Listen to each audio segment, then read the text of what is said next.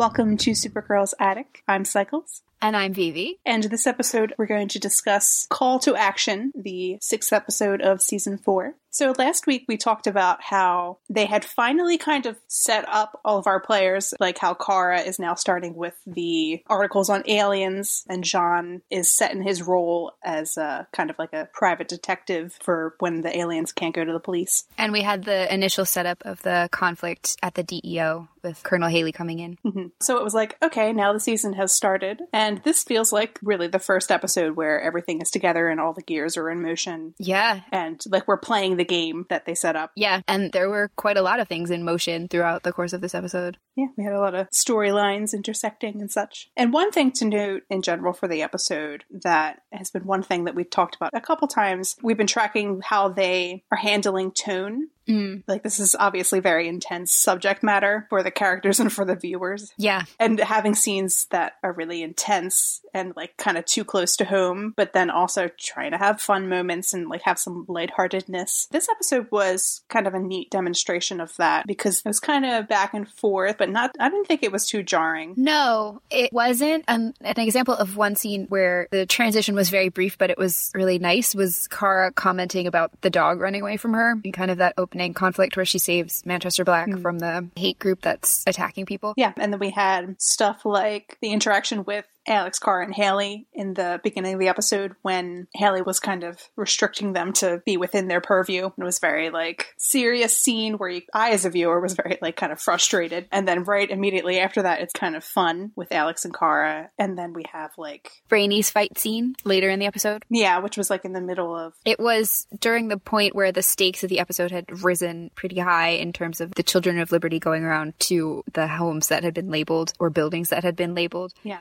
And they catch him in the middle of trying to remove one of their markers from a building. Mm-hmm. And that setup is, like, very stressful because, you know, we've seen Brainy in an interaction similar to this in the pizza shop. And it's like, there's a lot of context around this scenario where it's a minority versus a group of people who want to assault the minority. And then the scene itself ends up being a lot lighter. Yeah, and it's helped along by the very dramatic classical music. And he's kind of just taunting them. And actually his fighting style was in some ways very similar to what we saw Manchester Black doing in the previous episode as far as kind of just using physics against them. Yes, good catch. And then obviously we had when the Children of Liberty were attacking the family, like the father and the young girl, which was a very, like, dark setup. And then suddenly Kara's fighting a dragon and it's kind of like fun action. It's still intense, but it's like entertaining intense. Yeah, as opposed to if she were, you know, directly interacting with the Children of Liberty, it would probably be less fun intense. Yeah.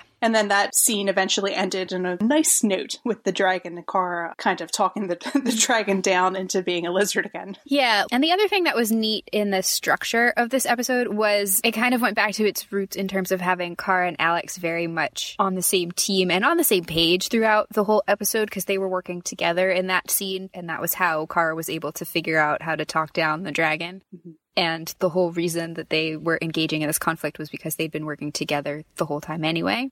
So it was cool to see that. But one of the things that I found at least a little bit frustrating, and I understand it's coming from a place of that they're trying to balance out the tone so that the whole episode doesn't overall feel completely hopeless and kind of bleak.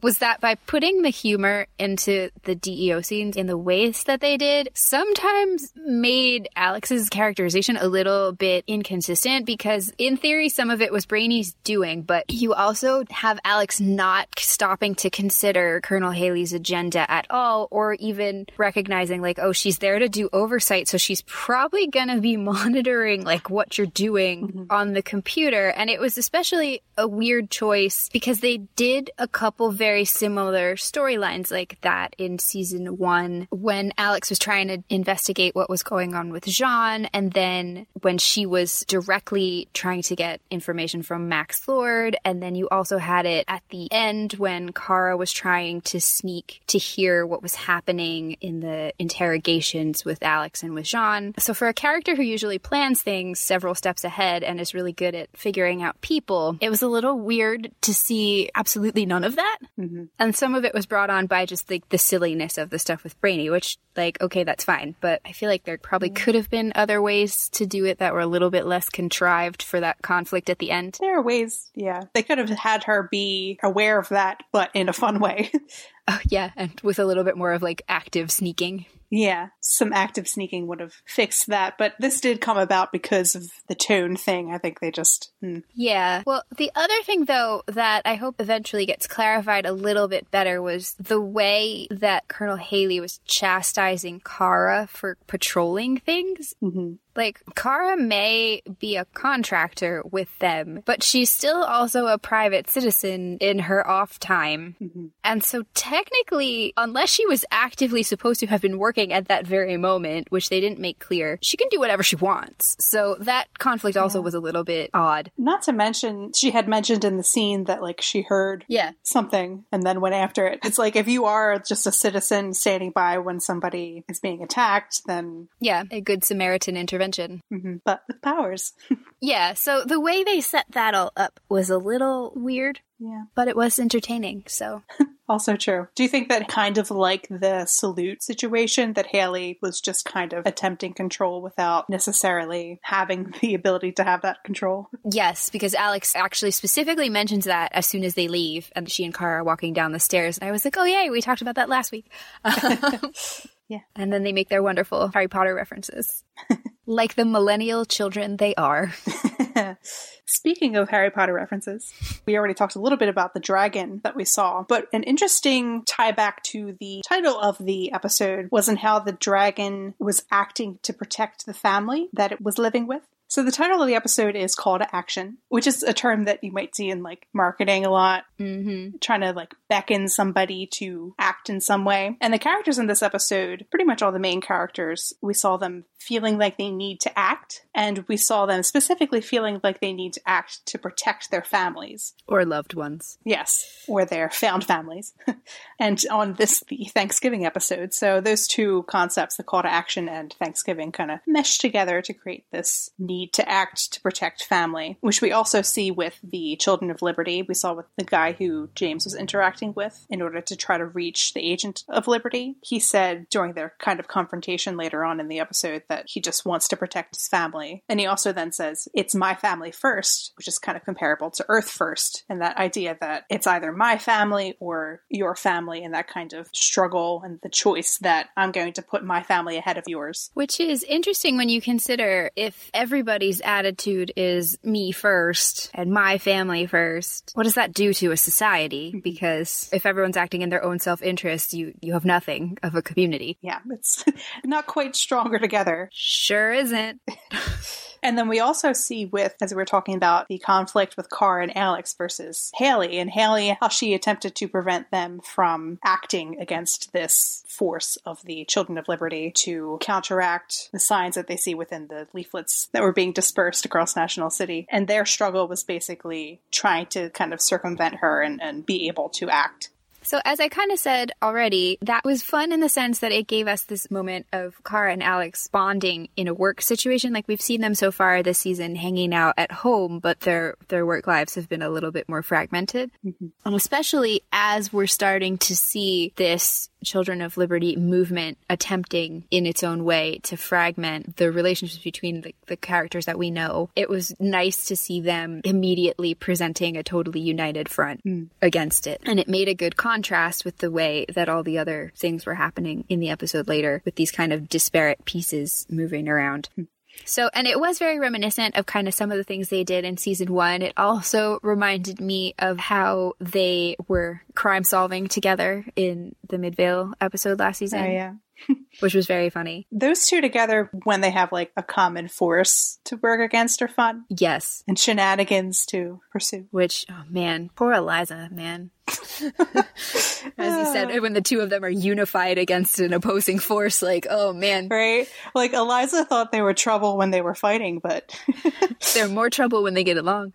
Yeah, go on secret night flights. Yeah, but I do want to call attention to one thing Alex said in the course of trying to convince Haley to take the Children of Liberty as a threat that was relevant to the DEO. So the first issue we have is that in that initial conversation in the conference room at the DEO, Haley's actually right in what she says to Alex and Kara. It's not the DEO's job to worry about the Children of Liberty. They're not an extraterrestrial threat. Mm-hmm. That is the job of domestic national law enforcement. So that would be the job of like the FBI and potentially Homeland Security.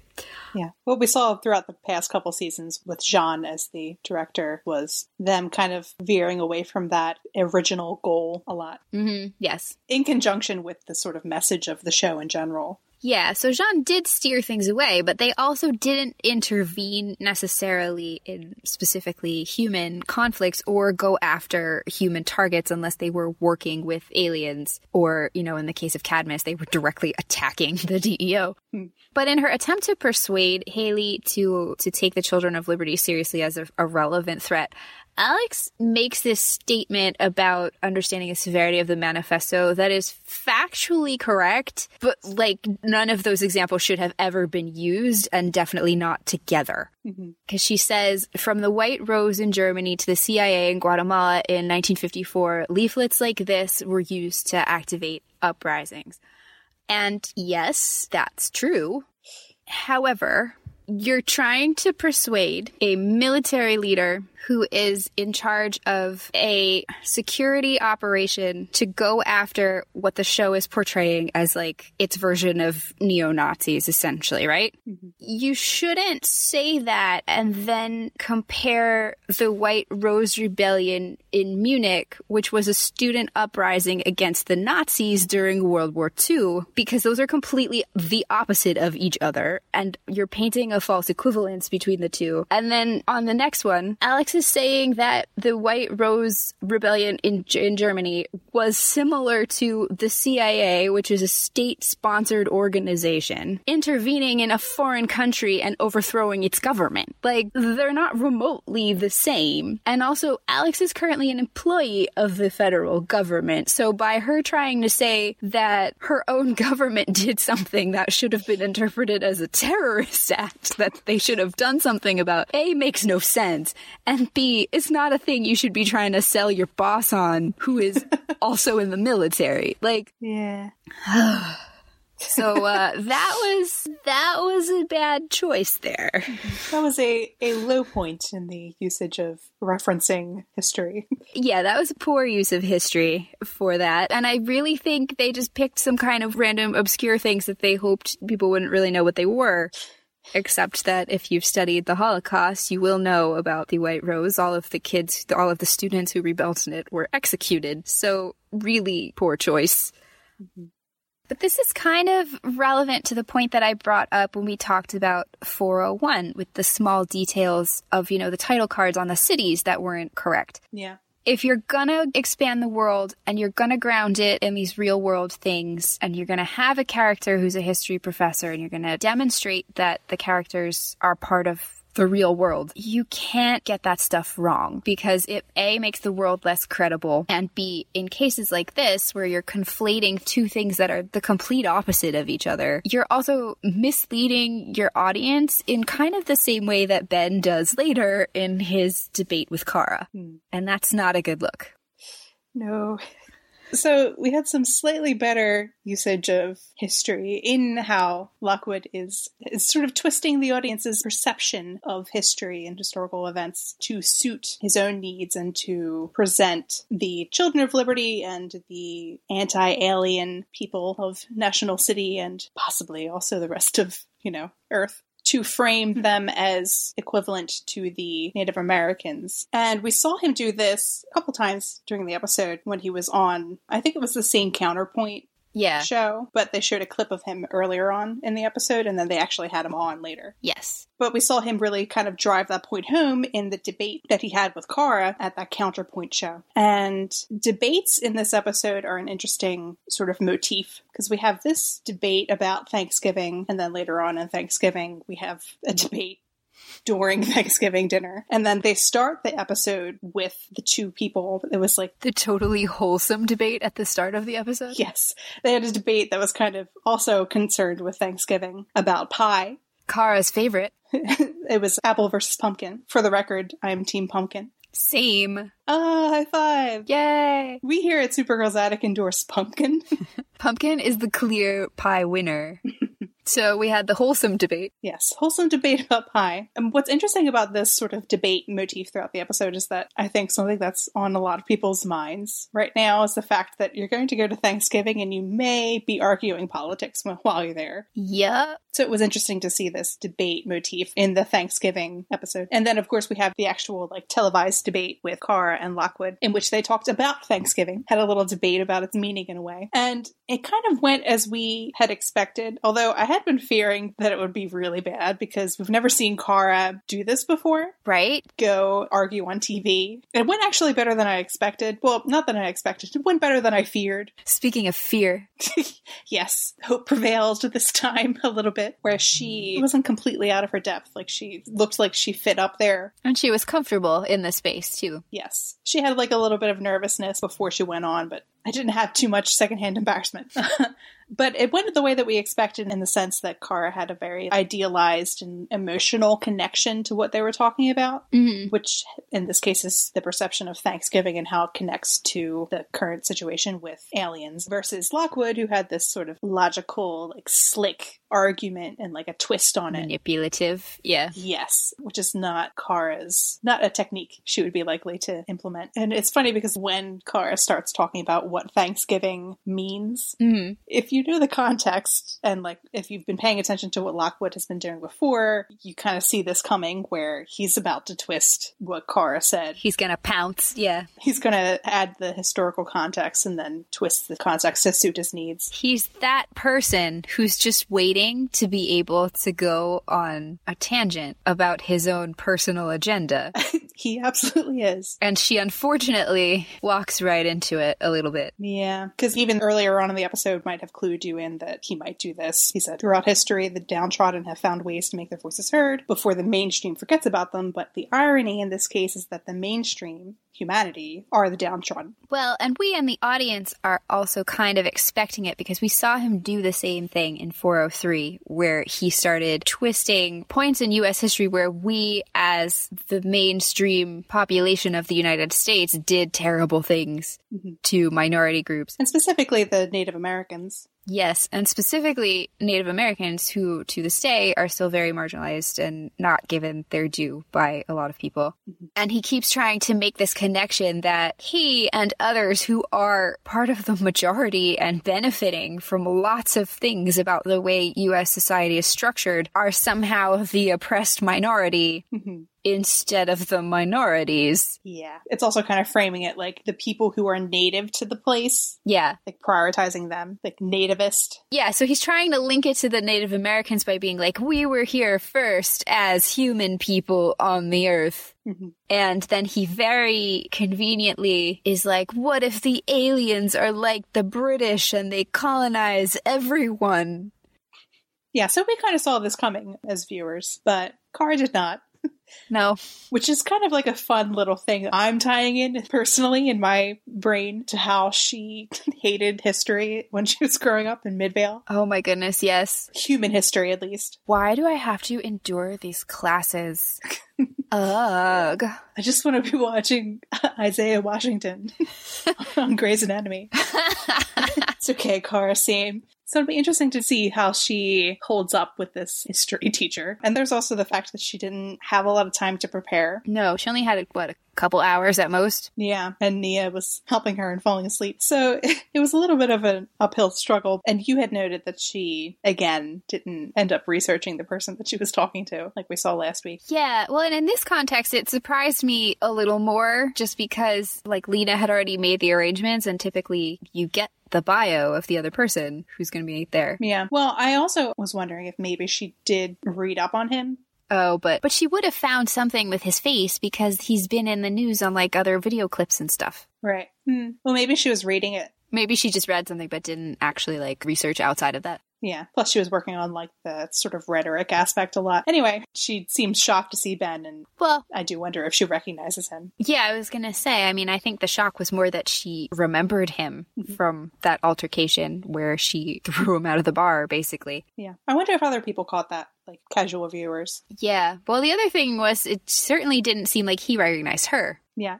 He doesn't have an established awesome memory for faces, so. True. Maybe he doesn't. But she says, tomorrow's Thanksgiving. It's a day for family, for community. It is about welcoming different cultures and celebrating a gratitude for life together. That is what liberty is about. So that's her sort of take on Thanksgiving. Yep. Well, and it's interesting when we have Kara say this and then compared to Ben later trying to be all like, well, since I'm a history professor, I'm going to say this and people are going to be more inclined to believe me because in theory I should know what I'm talking about. What Kara says is actually not that far off from the truth. And so what was really curious about this is that Thanksgiving was not unique to the United States. It was something that European colonists brought over.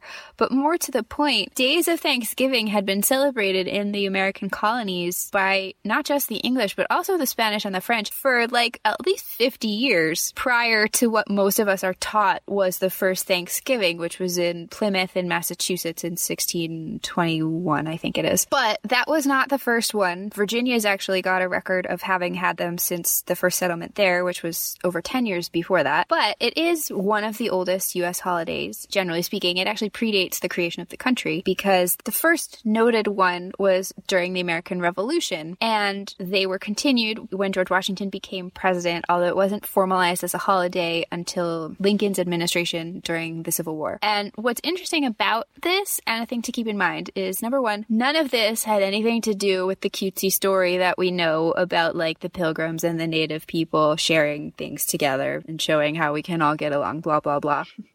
These holidays were declared for creating a sense of hope and unifying people in times of really intense suffering and moments when the United States was really grappling with its own national identity and sense of who we are as a country. And so that was an interesting use of it within the context of the show, where you have this conflict over, how is the United States perceiving this new wave of immigrants who are from other planets as opposed to just other countries. Thanksgiving also historically also had super heavy Christian overtones, which is a thing that people of other religious beliefs took issue with over the years. But for the most part, in the present day, we celebrate it as pretty secular. And what's interesting is that one of the motives, and this is from the first one during the Revolution, it was meant to be a time where all of the people may express the grateful feelings of their hearts. And that's very similar to one of the reasons Kara expressed. And it's also very similar to what we've seen her do with her family on Thanksgiving. They say what they're grateful for. Mm-hmm.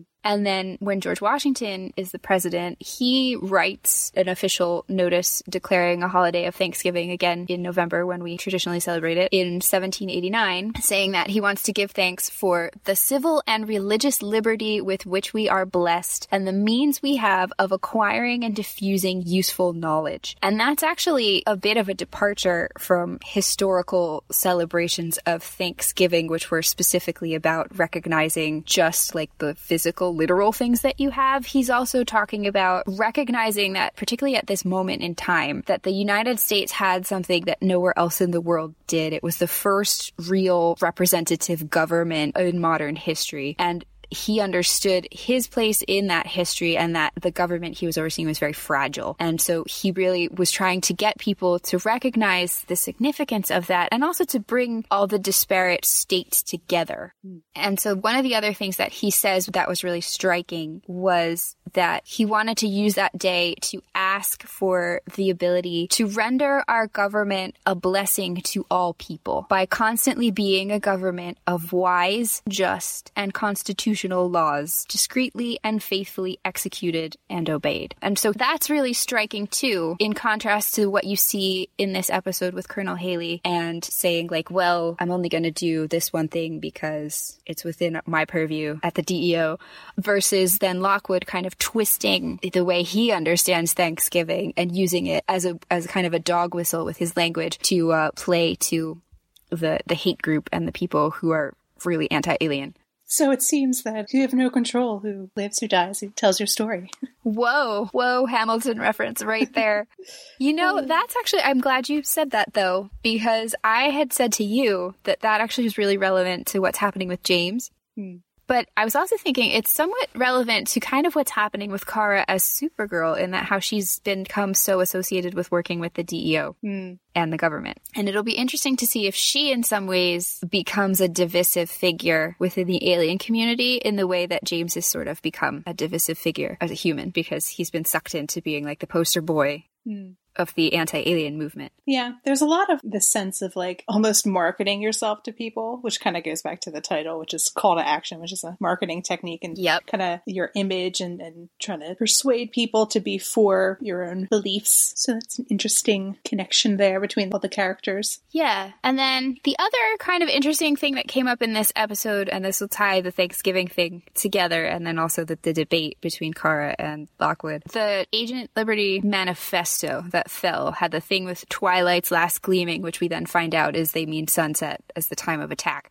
But for those who don't know or don't remember, that's a line out of the U.S. national anthem, which was written during the War of 1812, when the British were at war with the United States and actually invaded the capital of the country, burned a whole lot of it, including the White House, to the ground. The president had to flee, and then finally the British Navy was repelled in another city further up the coast. And this is just interesting in how it fits back with the Thanksgiving conversation, because the president who was chased out of Washington was James Madison, who revived the tradition of Thanksgiving after the War of 1812, specifically to give thanks for the survival of the Republic through that period of crisis. And so then that fits together both Lockwood's reference to the national anthem and the fact that they're having this discussion about the history of Thanksgiving. So that was neat. Yeah. I don't know how intentional that one was. But, and then another thing that was amusing to me as we were doing our notes for this episode was that there was so much historical reference and kind of rhetoric being used around U.S. conflicts with the British, specifically during the War of 1812, because we've now had Manchester Black added in, who is English, but then also is, wearing his Union Jack standing next to Kara. So that was just a really funny combination of visuals. It was, seeing him coming to Thanksgiving in this like American tradition.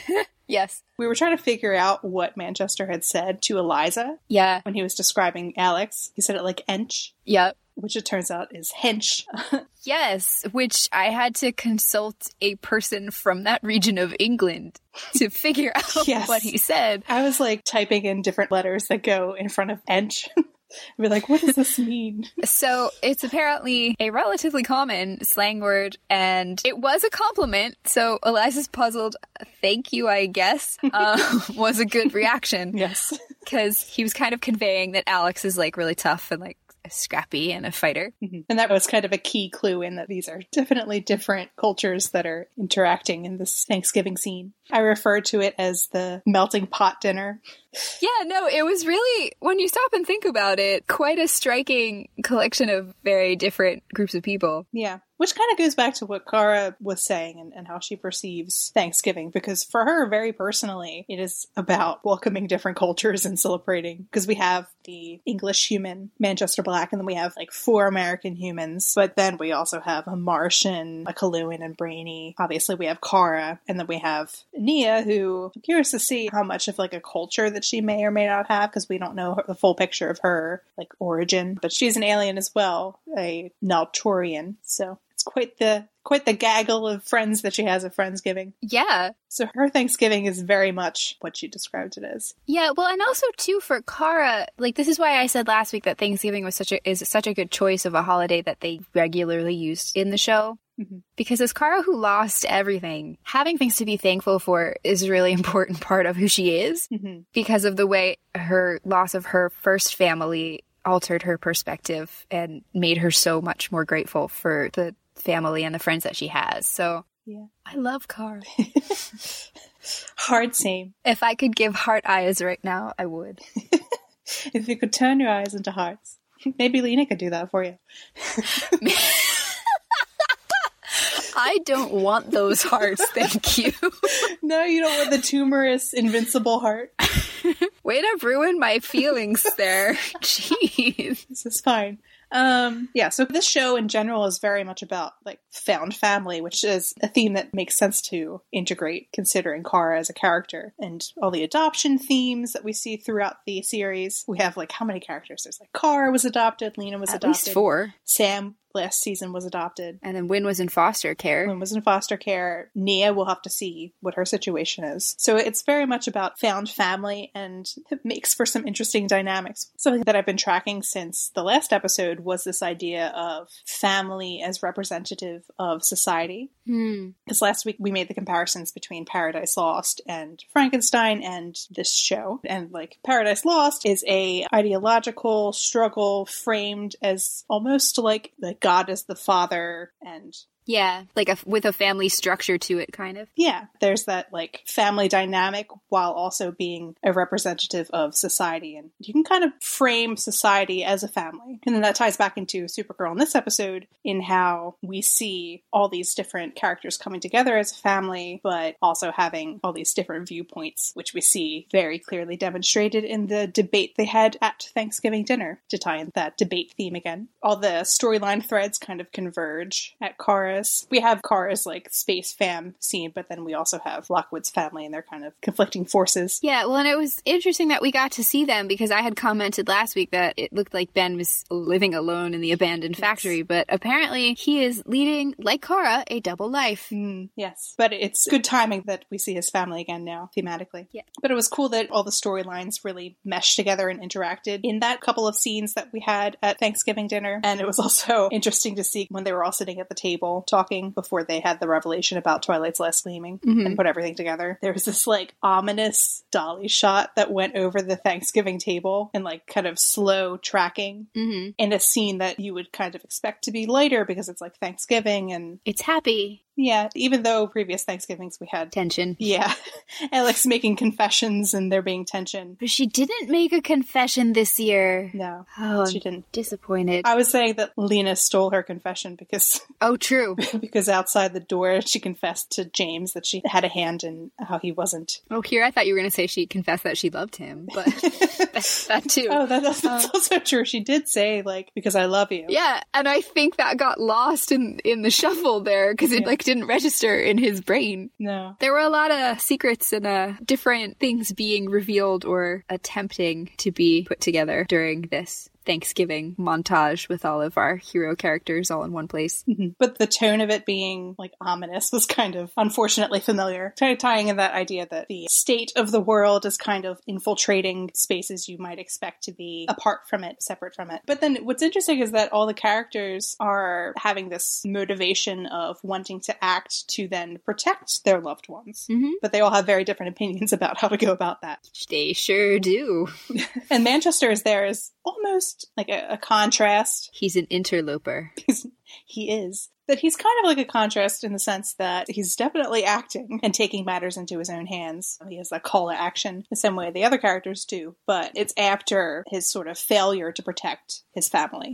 Yeah, so he's kind of a character that has ulterior motives for going there to ask Jean to feel him out and see if Manchester would be able to get Jean to read the minds of the guy he had chained up in his shower. Yeah. But then it just made me think, because we have him set up all together with our little found family, our space fam. And it kind of emphasizes that it's probably going to feel like a real betrayal when everything that he's doing is revealed. Especially to Jean, who is like so actively embracing this ahimsa concept. Yeah. Well, and Kara's not going to be too thrilled with it either. No, especially I think we're seeing that they're going to interact again next episode. Yeah. So that's kind of, in a way, what I wish had happened with Rain. Something I'd hoped for really early on when we didn't know everything about her. Yeah. That sort of sense of betrayal as opposed to what it was, which was more like sadness. Yeah. Sadness for her struggle. Yeah. So it'd be cool to see that. We haven't really had, have we had a full-on betrayal from any of our characters? No, I don't think so. So that'll be interesting. an interpersonal, like ethical, you're not who I thought you were. And speaking of Jean, we didn't have like a whole lot going on in this episode, except for in terms of interacting with Manchester and interacting with Car and Alex. But we saw a really nice discussion about mind reading. Yeah. And he said that it's a kind of violence in a way, which then ties back into that ahimsa concept that we talked about in the ahimsa episode, where it's not just physical violence. The concept is cause no injury of any kind, which means like physical, mental, emotional, etc. Yeah. So that was a nice touch and something that has kind of been in the back of my mind, at least in terms of the ethics of Jean's mind reading. Yeah, because they kind of implied a little bit in parts of season 1 that he would use it at least occasionally. Mm-hmm. Because he makes that aside to Alex about how he can't read Astra's mind to find out what her plans are. And I think he also knew that Alex was gay. So we've seen in the past that he hasn't seemed as concerned about mind reading ethically, although we did see him really struggling with the idea of erasing people's memories in season 1. Yeah. Especially because it wasn't like a surgical strike. It could really mess the person up. Yeah. I think the person like forgot maybe his family or something. The one guy that he interrogated and then wiped his mind when he went to Max Lord's lab. Yeah. During like the whole Bizarro storyline. Mm-hmm. So that was nice. And one thing with Jean, James, and Manchester I think is interesting is that we have Manchester and James, they have the same sort of belief system in the sense that they both believe that aliens are like people. A thing that should be obvious, but apparently isn't. Yes, but they're like on different extremes of how to handle that idea. Because we see Manchester literally like shooting people, and then we see James who is getting too enmeshed with the other side at this moment. And Jean is kind of like a nice middle ground where he has non-violent methods, but he's also not really becoming enmeshed, and he's like in more of an ideological intolerance of hate. Yeah. So we have over-tolerance with James, absolute intolerance with Manchester, and then that kind of mixture of method versus ideological intolerance with Jean. Yeah. So an interesting scale. Which then is also extra interesting when you consider that Jean is an alien and the others aren't. Yes, also true. Fitting that he's got it right. So then, in terms of looking at the way these characters are trying to handle the whole, like, Earth First terrorist movement, and then to tie it back to both the idea of protecting people and then this other kind of motif that came up with debates and disagreement and how you handle them, we had a really good, like, micro look at that conflict with what was going on with James, not just in his attempts to interact with the members of the Children of Liberty, but also specifically in his relationship with Lena, and how they're both very opinionated characters, and we're kind of really, really drawing lines in the sand and butting heads with each other and creating tension in this episode. In a way that they really, it seemed like they were avoiding for quite some time. Yeah. Kind of like, oh, this is finally happening, and it was probably the most interesting that I've ever found them as a dynamic. Yeah. Well, because we've always seen them kind of more unified in a way, in like where they both are agreeing in opposition to someone else, like with the whole Morgan Edge situation, for example. And we've also seen them kind of like learning and feeling each other out, but they've always managed to come to an understanding or to work out whatever was a problem, like talking about James's history with Superman and Lena as a Luthor and all of that. And the gun control debate that they had where it was kind of like, this is fine. We can agree to disagree. We're going to agree to disagree and not talk about that. Yes. But now this is really like a fault line where they can't ignore each other's opinions anymore because James is putting his own life in danger, which is really what starts off the whole problem. Kind of goes back to that idea of like love in a time of crisis. Yup. In the same way that the politics is infiltrating the sort of family space of Thanksgiving, it's also becoming impossible to ignore in their relationship. Yes. So on the one hand, we have James, who very much is feeling this call to action throughout the episode. And in terms of analyzing the character, I'm wondering if maybe he's feeling sort of confined and like backed into a corner. And that's kind of why he's really pushing this idea. Backed into a corner how? Well, you mean because of the way they've been using him in the media? Yeah, the sense that he suddenly is this public figure in a different way where people also know that he's Guardian. So, you know, you're thinking logically, you shouldn't be the one trying to find this guy. And it gives you access, but but the fact that you are this public figure also means that James has access, but also because he's a public figure, there's this extra weight and like responsibility that he has. And then interpersonally with Lena, the sense that she's kind of trying to control him in a way to protect him. So there's that sense of being locked into the situation where everybody knows about him and he has to behave a certain way. But then also we see with Lockwood, he's backing him into a corner where he's putting him in this role. And then we see with Lena, how she wants him to do certain things and behave a certain way, kind of pushing that, trying to make him aware of the public eye on him. And so James is kind of just like, no, I can do this thing, despite kind of all the signs trying to push him one way or the other. Yeah, James is like, I'm grown and I do what I want. Yes. And there's also that sense of like pride that we see come up in a couple conversations with Lena, like where he says that he kind of feels like she thinks that he can't do it, like can't manage to do it. Yeah. And it's the same kind of like flavor of pride that we see with Kara, where she thinks that she can talk to people and get through to them, but it's kind of a situational thing where sometimes it's a good trait to have, but depending on who you're talking to and context can also be very damaging and worrying, as we see with James. Yeah. And then another little interpersonal thing that I thought was interesting was when Lena makes her Thanksgiving confession, where she disabuses him of the notion that he got out of trouble on his own, which was part of what was making him feel self-assured in the first place. But then he's upset that she lied, and she's like, well, I would do it again if I had to, because I will do anything to protect the people I love. And he's a little taken aback by that, because like, it's a little intense. That's extreme. Yeah.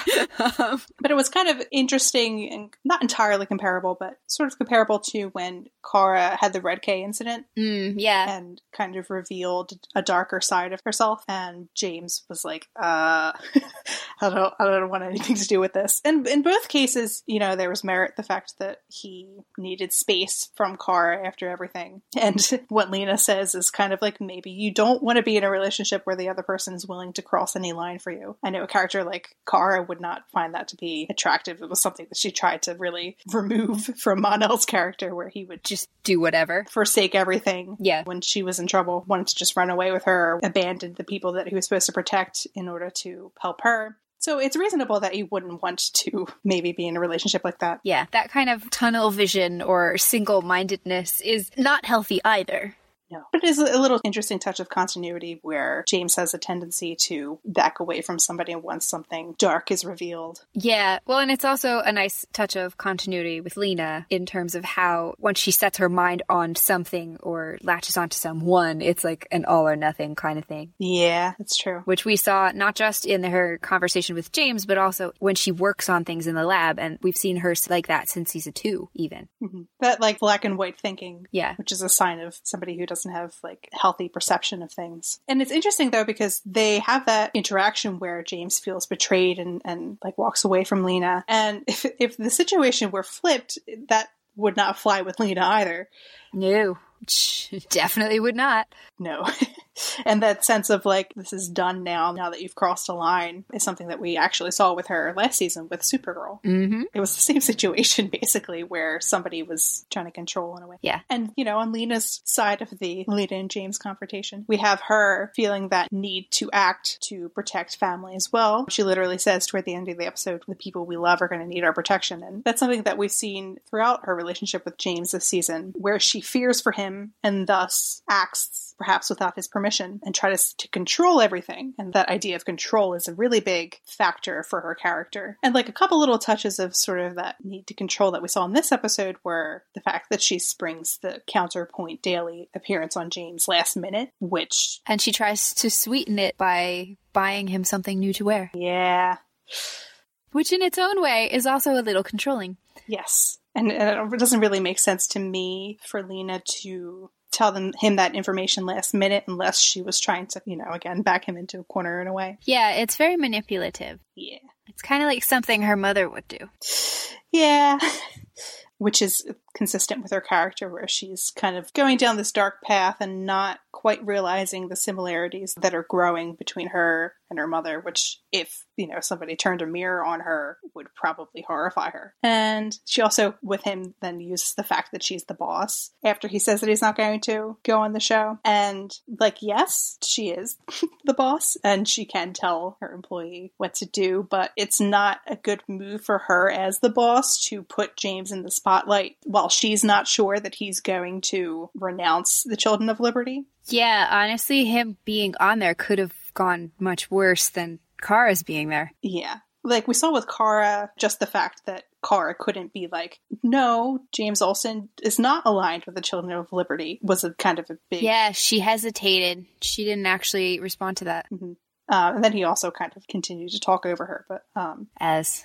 Yeah. Yes. That was something between James and Kara during the Thanksgiving scene that was interesting while we had that ominous dolly shot across the thing where he apologized that she was put in that position and then she kind of paused and then slightly changed the subject, didn't say it was okay. I'm wondering if maybe she thought the fact that she couldn't say that he was not associated with them might have changed her sort of lenience toward that idea. Yeah. Well, and it'll be interesting to see if that conflict continues to develop a little bit between James and Kara, because we've seen them so much more together so far this season, but also because he and Kara butted heads over the whole Guardian thing to begin with as well. So I guess we'll see. Yeah. Well, next episode will be a good time for that to happen. We sure will. Yeah. Yes. Yeah, and so with Lena and the controlling thing, we actually see it come up not just with James in this episode, we see it in kind of everywhere that she's doing. It's almost like when she panics or she's stressed out, her reaction is to try to clamp down on everything else around her. Mm-hmm. Yeah, where she has this at the end of the episode, she decides to go ahead and start human trials, which seems like a terrible idea. On an experiment that hasn't done a single thing that she wanted it to, and she's not even sure what it's doing now, so... So it's she panics and then she just makes this decision and tries to get this control, but ironically in a very chaotic way. She's trying to grasp that power so that she can feel she and the people she loves are safe. Yeah. She says that, there's a civil war between human and aliens coming and people that we love are going to need our protection, but you're offering power to the people who are threatening the people you love. Yeah.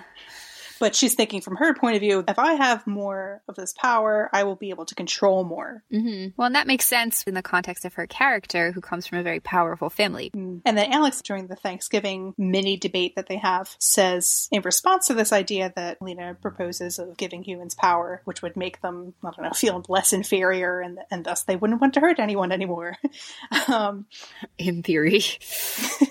Yeah. Alex says, and who would get to decide who gets them? They'd be playing God, which then ties into this overarching theme that we've been talking about a lot with Lena, which is her playing God and connecting that to her science and connecting that to the messages within Frankenstein, which the next episode is called Rather the Fallen Angel, which I presume will be where some of these themes are really highlighted. Yeah. Because Frankenstein is about, science. Science and playing God and creating life through experiments, and that going pretty terribly. Well, and it was also nice to get that exchange between Lena and Alex, because they were also ethically at odds with each other in the situation over Sam last season, but they never confronted each other directly about it. And this is where you kind of get to see the difference in their backgrounds, and Alex coming at it from a medicinal point of view where you have to think through what's harmful and what's not, and also her background with the DEO in terms of thinking about things in terms of threats and crises and that kind of stuff. Whereas Lena, as an engineer, is mostly just, can I do it? And less focused on consequences or policies that need to be in place in order to make it work systemically. She can make the technology work, but in terms of how it's going to influence society, that's less her focus. And Alex is also part of a system and a part of the government, and it's constantly working with other people to solve problems. Whereas Lena, we see as a business owner, has this very individualized view of how to fix things, and it's all about how she on her own has the capability and the resources to be able to solve problems. Yep. Well, and then the other thing that was kind of fun in that conversation was you have Lena being well, but people could need powers to be equal to the aliens. And Kara's like, okay, but there are people in this room who don't. And Alex just kind of looks at her and is like, no. Which is hilarious because, you have Alex who, aliens are freaking afraid of. And she's right.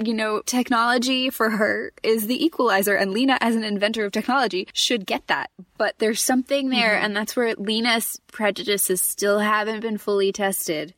There's still something in there that prevents her from recognizing that. Yeah. It's like she gets as far as recognizing that this is a problem and that the people that she loves are at risk because people hate aliens specifically. But it doesn't quite go all the way where it's like, maybe we shouldn't be creating more opportunities or avenues for people to continue to harm aliens. Yeah, and in that sense, I feel like that's a natural outgrowth of the conflict over the gun thing last season too. Yeah. Because it's an idea of, well, this is for security and safety, and there's a quote, and it's, those who would give up their essential liberty to purchase temporary safety deserve neither. Ooh. Well, and actually, Alex's point with being like, why would you want to give these people more powers and how would you decide, actually fits really nicely with the conclusion that Haley comes to at the end of the conflict between Alex and her, which is that she recognizes that the Children of Liberty are a problem because they're actually going to have the ripple effect of having aliens with dangerous powers reacting to them and potentially causing damage or further public unrest. And it's like, okay, so Lena, you have these humans who are beating aliens up already and scaring them and causing all kinds of damage. Why would you want to give the humans more ability to do that? Yeah. If you give everyone a gun, we will all be safe. Yep. So really, Lena is very much being driven by fear, which is that overarching theme for the whole season, that hope versus fear. Whereas Alex is not afraid. No, and I've commented on this before, but the flashback from last season was just so perfect in showing how very not afraid Alex is. And the interesting contrast there is that because her family was open-minded enough to adopt this other child who literally could burn their house down and kill them all at any moment, Alex has grown up into someone who is really not intimidated by much of anything.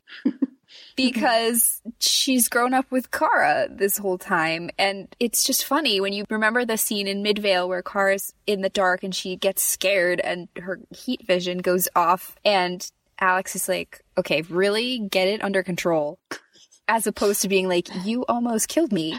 Or being afraid. Kara's actually intimidated by Alex a lot of the time as a kid, which as a little sister makes sense, but as this super powered person really doesn't. And it goes back also to Kara's approach, which is having relationships and understanding people is how you move past all these tensions and these fears and stuff. Yeah, I mean, combine the fact that, if Alex is in a situation that she is a human, despite her resourcefulness and her various devices, in a situation that she can't handle, she has not only a whole team alongside her, but also Supergirl. And the Martian Manhunter. And it's through, working with aliens and humans that they diffuse dangerous situations. Yes, exactly. In strong contrast with, Lena and her soul savior approach. Yes, only I can save you, Sam. You can't call your doctor or leave this building, and I'm going to inject you with a neurotoxin now. Everything's fine. I'm the only one. No, we can't call Supergirl. The people who are like, why are you changing Lena and making her so out of character? I'm like, did you watch season 3? I mean, yeah. Since the beginning, there's been Or season 2 even. Lena's been pretty consistent. Yeah. Yeah.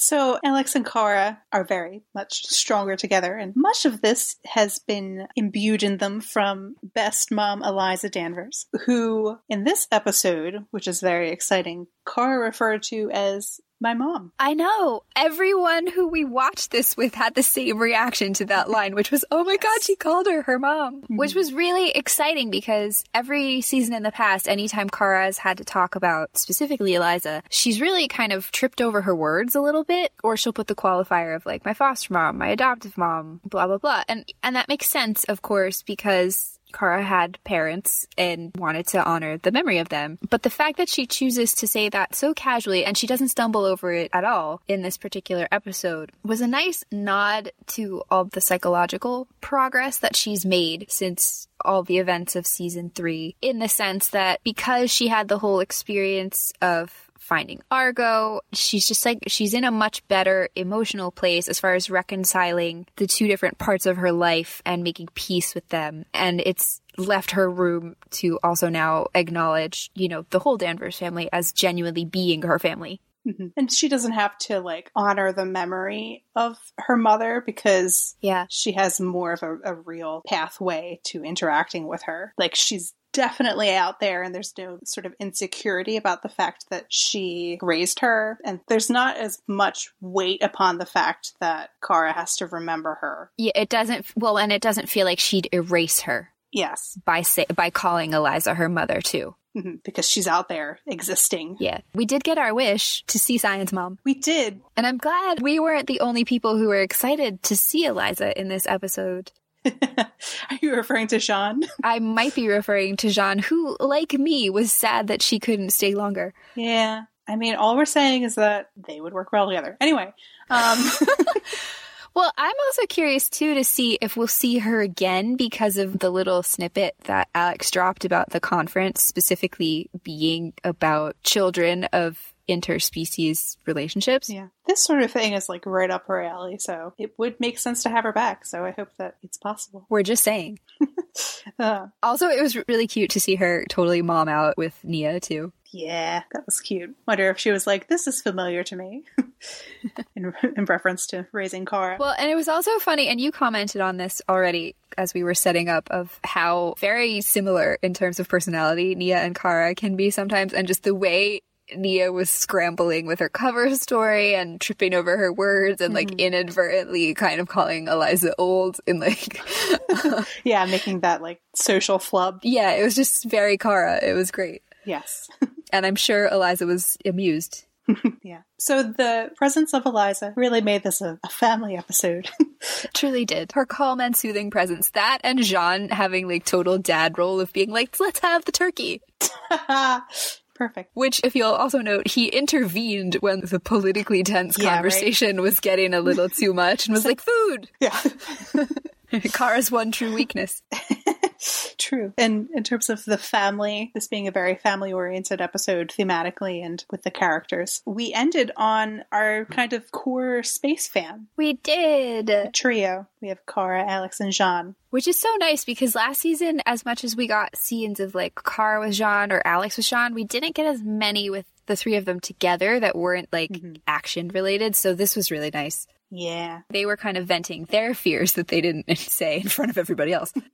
Yes. We saw the presence of the core trio of the series, and then we also saw during this kind of venting process what I think is going to encapsulate the season pretty well. A quote from Alex. She says, 1 step forward, 2 steps back. Yeah. It's going to be a struggle and makes sense for the way that they've kind of laid out these pieces, as opposed to last season where it was kind of all leading to a climactic reveal and a climactic battle. We have this where it's kind of a constant back and forth struggle to win over the hearts and minds of National City. Yeah. And you had a couple examples very currently in this episode for that 1 step forward, 2 steps back concept. Yeah, so if you want to look at it in terms of that, we actually did have kind of 1 victory-ish and then 2 big setbacks, which we had Alex kind of scoring a little bit of a win in the conclusion of her story with Colonel Haley, because she manages to not only avoid trouble, which is something she's very good at,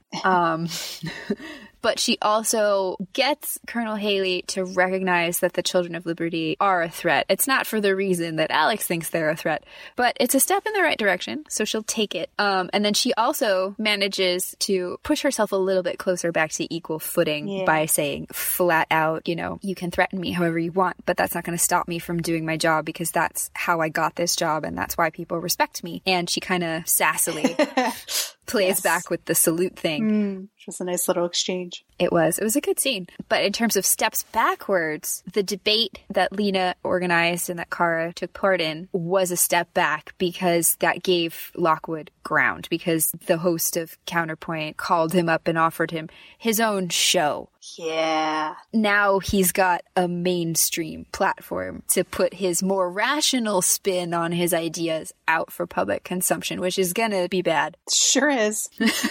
And then you have the other very obvious step back, which is James thinking he had kind of gotten through to the one guy when he went and stopped him, only to discover he's being ambushed and like taken away in a van, and we don't know exactly what's going to happen to him, and this was exactly what Lena was afraid of. And as we kind of saw from the teaser for next week, it's going to put everything into a very big crisis. Yeah. Yeah, so next week should be interesting. It's called Rather the Fallen Angel, which is the title that I've been looking forward to. Yeah, you have.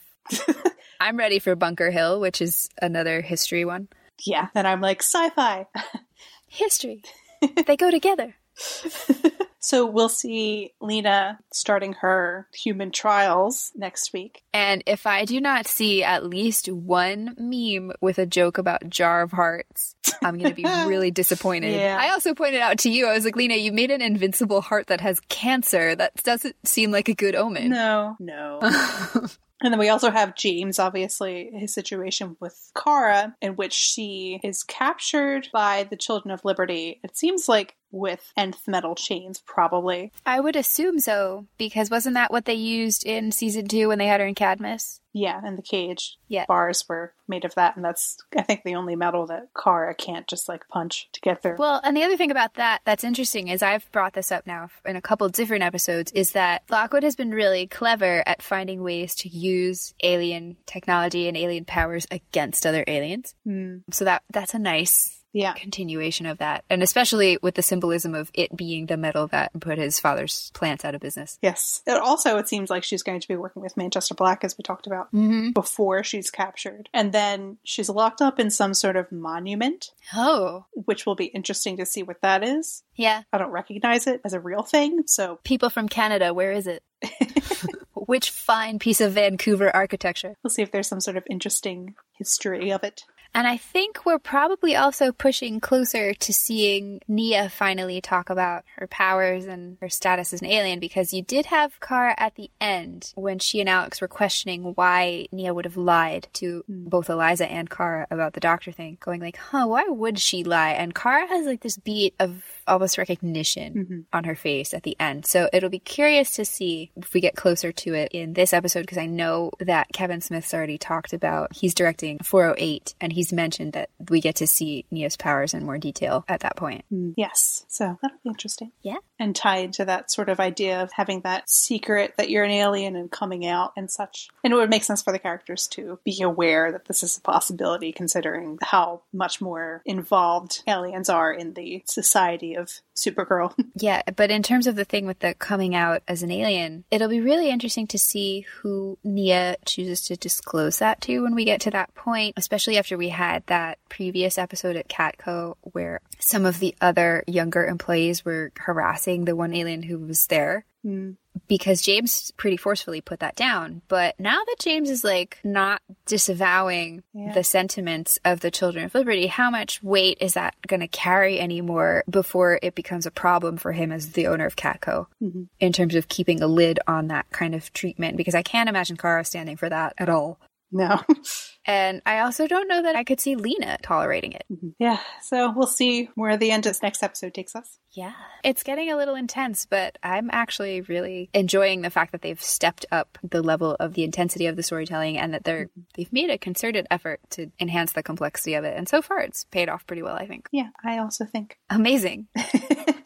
All right. Well, on that note, thank you for listening on this fantastic holiday weekend if you're in the United States. And hopefully you also had a pleasant Thanksgiving that was not filled with dragon attacks.